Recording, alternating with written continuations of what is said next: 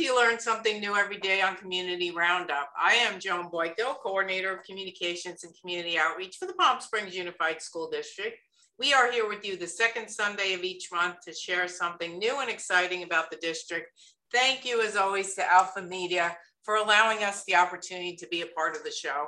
Our show is produced by my dedicated student interns here in the Digital Arts Technology Academy, also known as DATA, at Cathedral City High School under the direction of Mr. Bryce Johnson.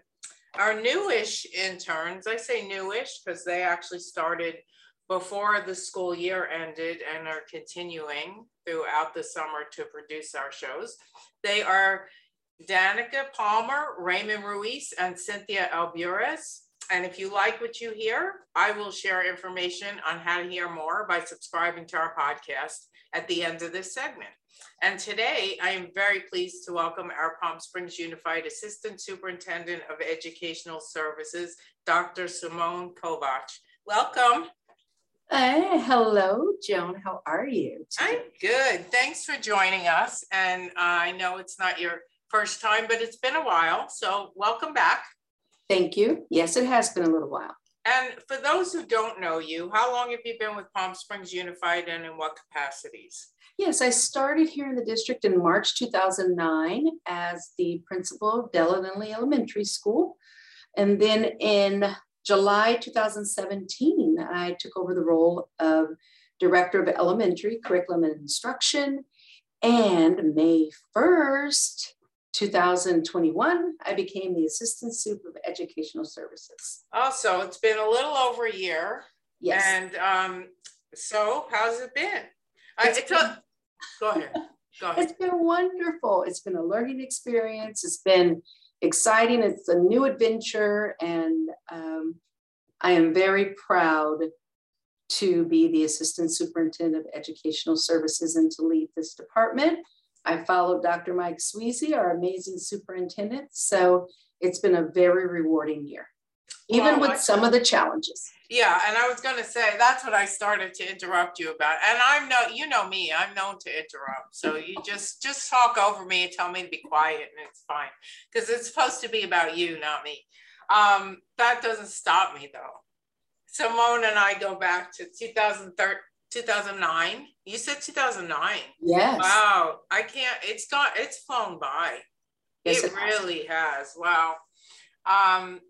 So, I joke around with my colleagues. So anyway, give us an overview, and we are gonna walk down memory lane a little bit about COVID, even though I don't want to dwell on that, but I think we have to, because I think people really need to know how this team has really stepped up to the plate and made lemonade out of lemons. And then also what we're doing to work with our kids who didn't do so well during COVID. So we'll get to that in a little bit. But before we do that, give us an overview of the department, realizing it's only, a 15-minute segment here. So I know you could talk about the lay of the land for a long time, but just an overview, like, what's encompassed in Ed Services? Well, Educational Services is a large department with two divisions. We have a student learning division and student support services. So there are two executive directors in our department: student services, student learning, and underneath that we have what you would generally think of as a curriculum and instruction division, as well as all of those other services under student support services that assist with attendance, mental health services for students, as well as special education. So it's a large department with the student learning and student support services branches underneath. And that even encompasses our early childhood education as well. And health. Yes. Which has become bigger in the past 2 years. Yes. It has really, that department has really developed. It has really developed with our great leader there, Laura Dyson. So yes, thank goodness she's been here. I I mean, I think we're all grateful for everyone. She is at the top of the list for Definitely. Sure. I agree. She's got the right demeanor, and she, was able to like talk many of us off the ledge several times because she has a good grasp of everything, and she's a very, even-keeled person. I don't know, maybe she goes home and kicks the dog or beats her husband, but never, I don't think so. Never. I don't think so. But she keeps what's best for all of our students and families and staff at the forefront in the decisions that she makes. She has utmost integrity. So she did throughout this push back several times when there were some people that thought that they knew what was best, and she came forward and said, well, you may think so, however, this is what I know, and this is what I've heard, and this is what my colleagues are saying, and maybe that's not the best thing.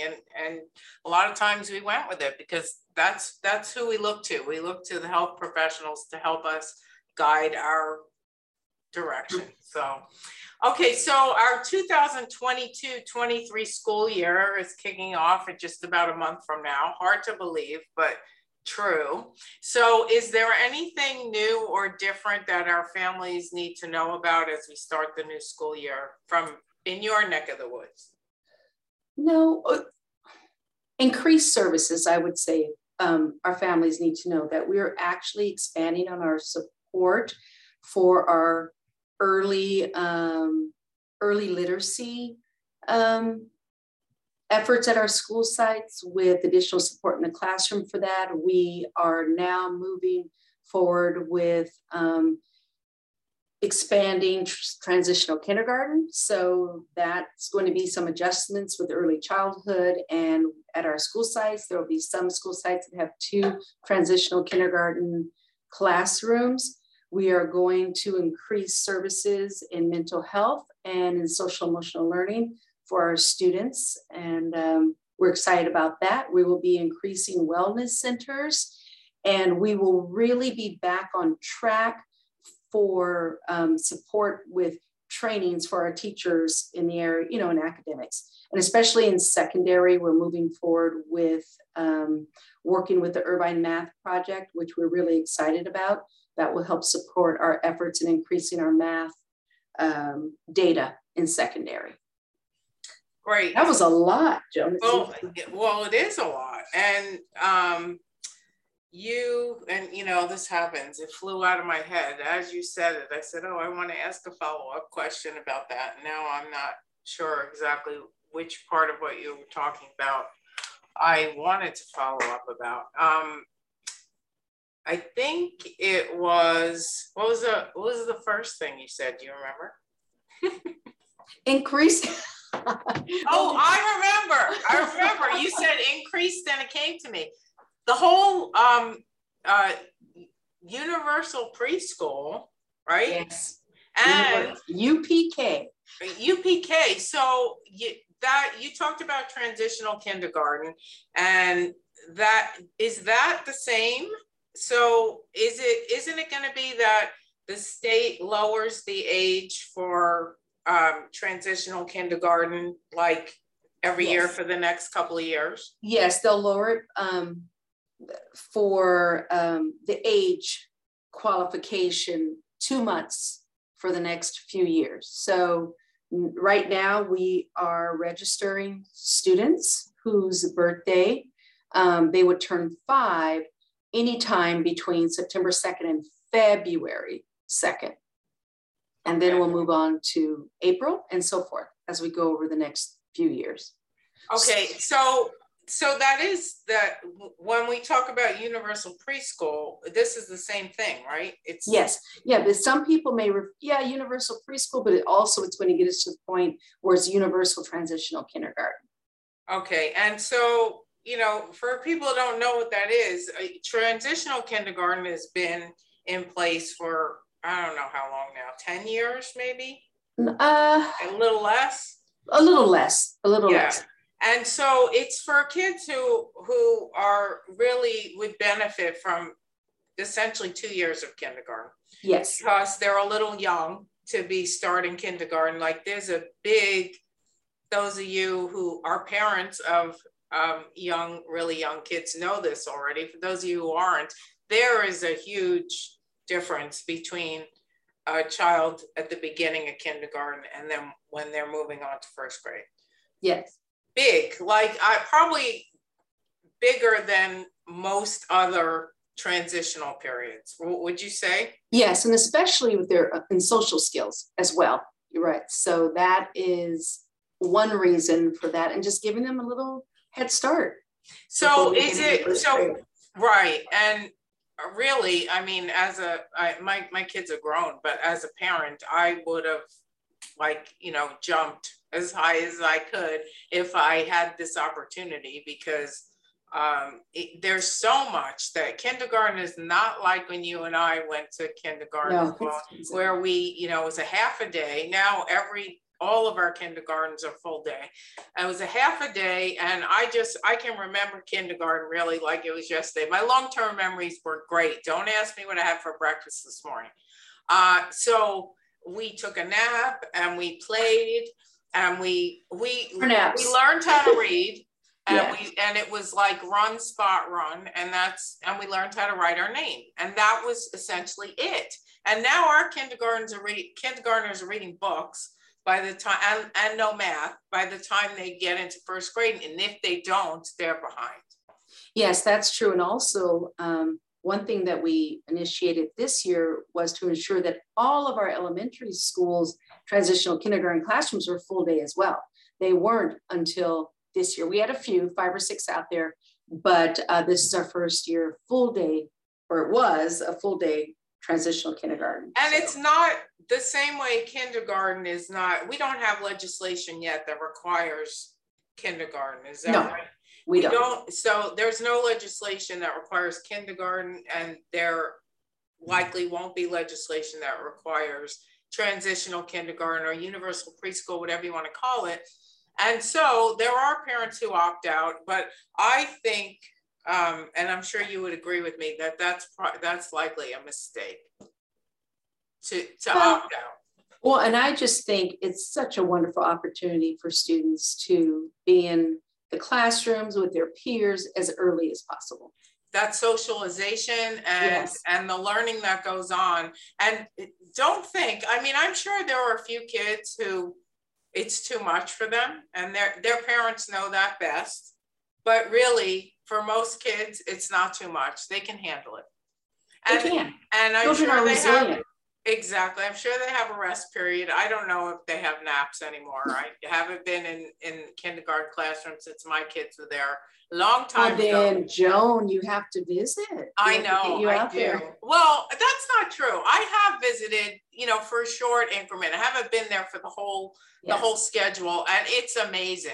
It's truly amazing how these kids are just reading. I mean, I would say, I would venture to guess that the current kindergartner is like the former second grader.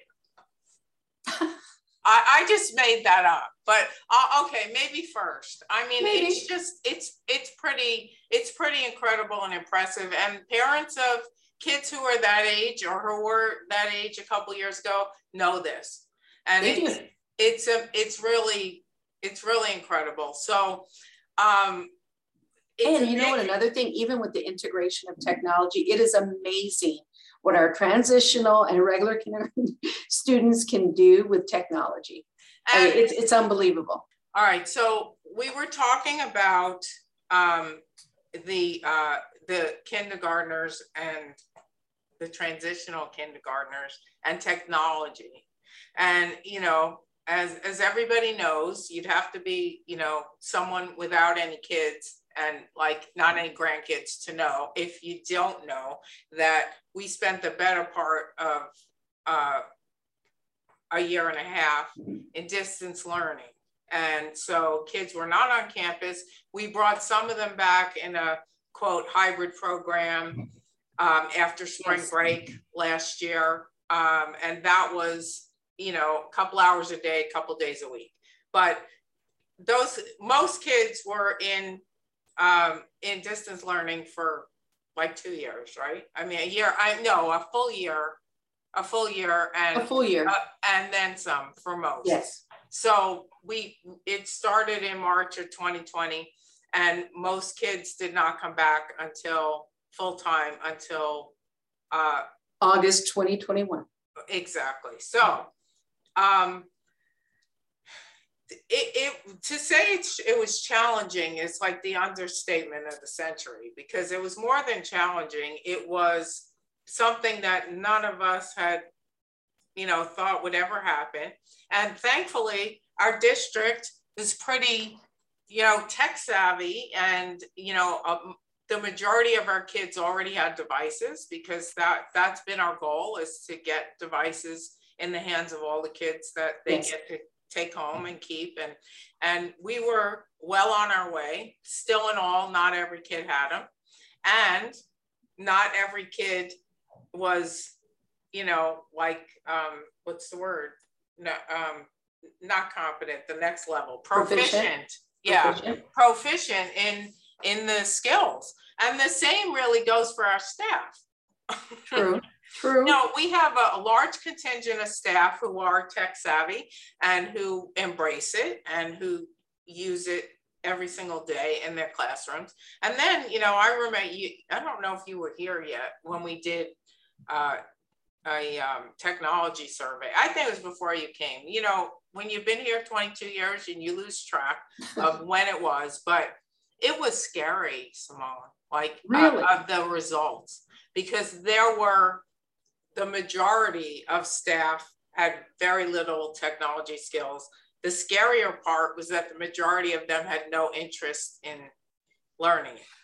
Well, and when you say that, and you just think about what we were able to accomplish in that area with distance learning, it is amazing. And our technology department, our educational technology department, they went over and above providing professional development and support, and our tech depots. And our teachers knew, even though they may have been a little apprehensive, that they had to embrace it. And it's amazing how even myself scheduling a Zoom meeting before the closure, and then within a few weeks, okay, we're all diving in to do this. So we've all have really evolved and built our capacity in that area, Joan. It just makes our organization so much better than it even ever was before. Exactly. And I don't think anybody would argue that this would be something that we would ever want to do again, because hopefully you can give us a snapshot of, let's say the typical student, and where how they've been affected by this, year and a half of being isolated and also being in distance learning, because it's different. It's some of it's great. And the fact that you can, engage with people from your office, or in their case, from their home, but it's tiring too. So give us a little snapshot of how it's affected a lot of our kids, and what are we doing to help them? Well, I would say that first and foremost, the social aspect and the socialization, and just interacting with peers or with adults on campus. And I'm sure quite a few of our students, we know for a fact that quite a few were isolated during that time. They didn't have an opportunity necessarily to interact with their peers, even though they saw them in the little screens, on Zoom. It's just not the same. And I know the efforts that our school sites, just their efforts when students returned in August, Joan, was starting with procedures, routines, but just the importance of social emotional learning. Quite a few school sites would begin their day with letting students interact with each other or checking in with them. How are things going? How is their transition back to the school site? And it wasn't just the first week. It's still at this time of the year, if we're thinking back to how we ended the year in June of 2022, that just never ceased. We had to continue to find ways for students to interact and to collaborate with their peers and to feel comfortable to ask their teachers for support or help in academics. We also really put our efforts into ensuring there was additional support for students, whether in elementary during the school day with filling gaps in reading or in math, to secondary for ensuring that there were office hours for students or additional supports. And I am so excited that we'll be moving forward with our expanded learning opportunities plan, because that's going to ensure that we have options for students moving forward through the next few years, because it's going to take us some time to fill gaps. But then we also have a lot of students who have been able to catch up, but it's differentiation that's most important. And for us not to assume that a child should be at a certain level or mastered a certain concept, and for us not to assume that they didn't during that time. So it's so important for us to know where our students are socially, emotionally, and in academics, so that we can provide the appropriate supports for them. And one really initiative that we move forward with during the 21-22 school year was to begin our focus on a multi-tiered system of support, better known as MTSS. So we have just started scratching the surface with that. And that structure and system is going to ensure that we better support students in all of those areas. So I'm excited about that we're going to continue those efforts into this coming school year. And we also that was a lot, Joan. I'm sorry you didn't stop me. A lot. And the expanded learning opportunities, we probably should have talked about that at the beginning when you were talking about you know, what parents can expect in the coming school year. But as you said, that's going to be an evolution and probably won't just hit all of a sudden when they get back to school. And it will truly affect our students in TK through 8th grade. It's a TK through 6th grant, but being that middle school is 6th through 8, we're expanding that to 8th grade. So parents, I hope they'll be very pleased to know and find out about all of the wonderful options we'll have for students, whether it's around academics or enrichment, after school mostly, but even maybe some opportunities before school. So, and it's also, there will be, I'm sure kids are going to be tapped, the ones that we know really need this, their parents will be notified and said, you know, please take advantage of this, but it will be open to all students, right? Yes. So the parents can step forward and say, hey, I think my child would benefit from expanded learning opportunities. Yes. That's great. And, you know, so getting back to what we kind of started with the little ones and how, like, I mean, think about it. These kids, the kids who are in 2nd grade, they're in 2nd grade now. The first time they came to school was in 1st grade. Some of them, yes. Some of them. My point is, some of the kids did not have kindergarten. And not the traditional sense of kindergarten. Exactly. Yeah. I mean, they weren't, the first time they stepped foot on a campus was 1st grade, and they never did it in kindergarten. And yet they were, you know, if you ask those kids to, you know, show you what they can do on a computer, it's mind-boggling, you know. So there are some silver linings, like our kids are tech pros more than they've ever been, and not just playing video games, like they know how to use it the way we in education want them to use it. So it, you know, and it was out of necessity. So talk a little bit about, we don't have that much time left, but some of the aha things, like staff and kids, like what amazed you that, like, wow, and what have we learned that we can move forward and use to our advantage?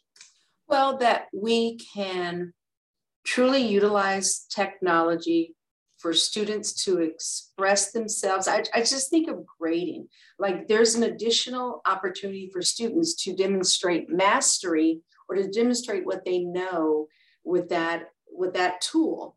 Also, I feel as though it really opened the eyes of some staff and teachers to realize, wow, maybe I was utilizing the Chromebook or technology too much in my classroom, because now I just see that students just don't want to utilize a device anymore. So I have to think of different ways to engage students and allow them to demonstrate what they're learning in the classroom in another manner.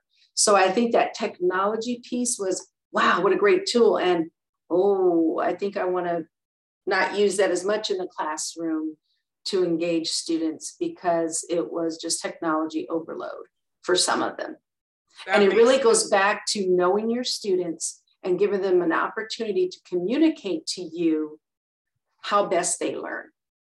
Right. And I feel as though that we are much better off now after the pandemic, or transitioning away from that, from the closure to that, to really differentiation for our students.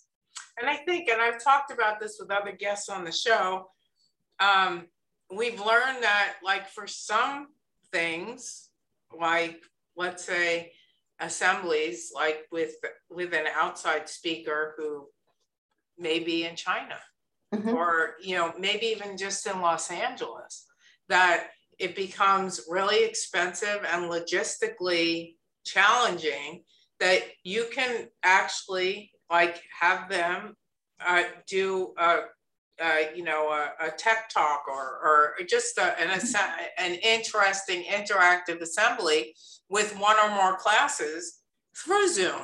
And that's okay, you know, and it's actually better than okay, because you can reach out to so many kids at one time. Well, and Joan, I would say, even so, for some of the events we have and we want to provide access for our parents, that option, when it's virtual or Zoom, has just, I truly feel, increased our participation from our community and parents. It really is. So they don't have to drive to the district office for a meeting. They can just get on their phone or a device at home. And I feel that engagement and collaboration with the community is stronger. I agree wholeheartedly. So as we wrap up, I want to give you the opportunity to give some kudos to the Ed Services team, because I love that. Go ahead and tell us, just in a snapshot, how they pivoted and did whatever was needed during this fiasco. The fiasco. Well, we joked about having 1,000 plans and maybe only 2 were utilized during that time, but it was okay, because we kept reflecting on how we can make this better for students and staff, and everyone came together, whether it was developing curriculum or holding meetings with teachers, training teachers. Any ask wasn't too much. The department, everyone was able to get it done. It was never too much. It was wonderful. We all came together as a collegial family and made it happen. And I'm so proud to lead this department. And we're grateful to have you, because you have a heck of a team that starts at the top. So our superintendent is wonderful, and you are wonderful. And thank you for everything that you do. And we will have you back very soon for an update during this coming school year. A new podcast is uploaded each week. Please subscribe by going to iTunes. Look for you learn something new. Press subscribe. Please tell all your friends to do the same. Thank you for listening. Thanks again, Simone, and we will see you next week.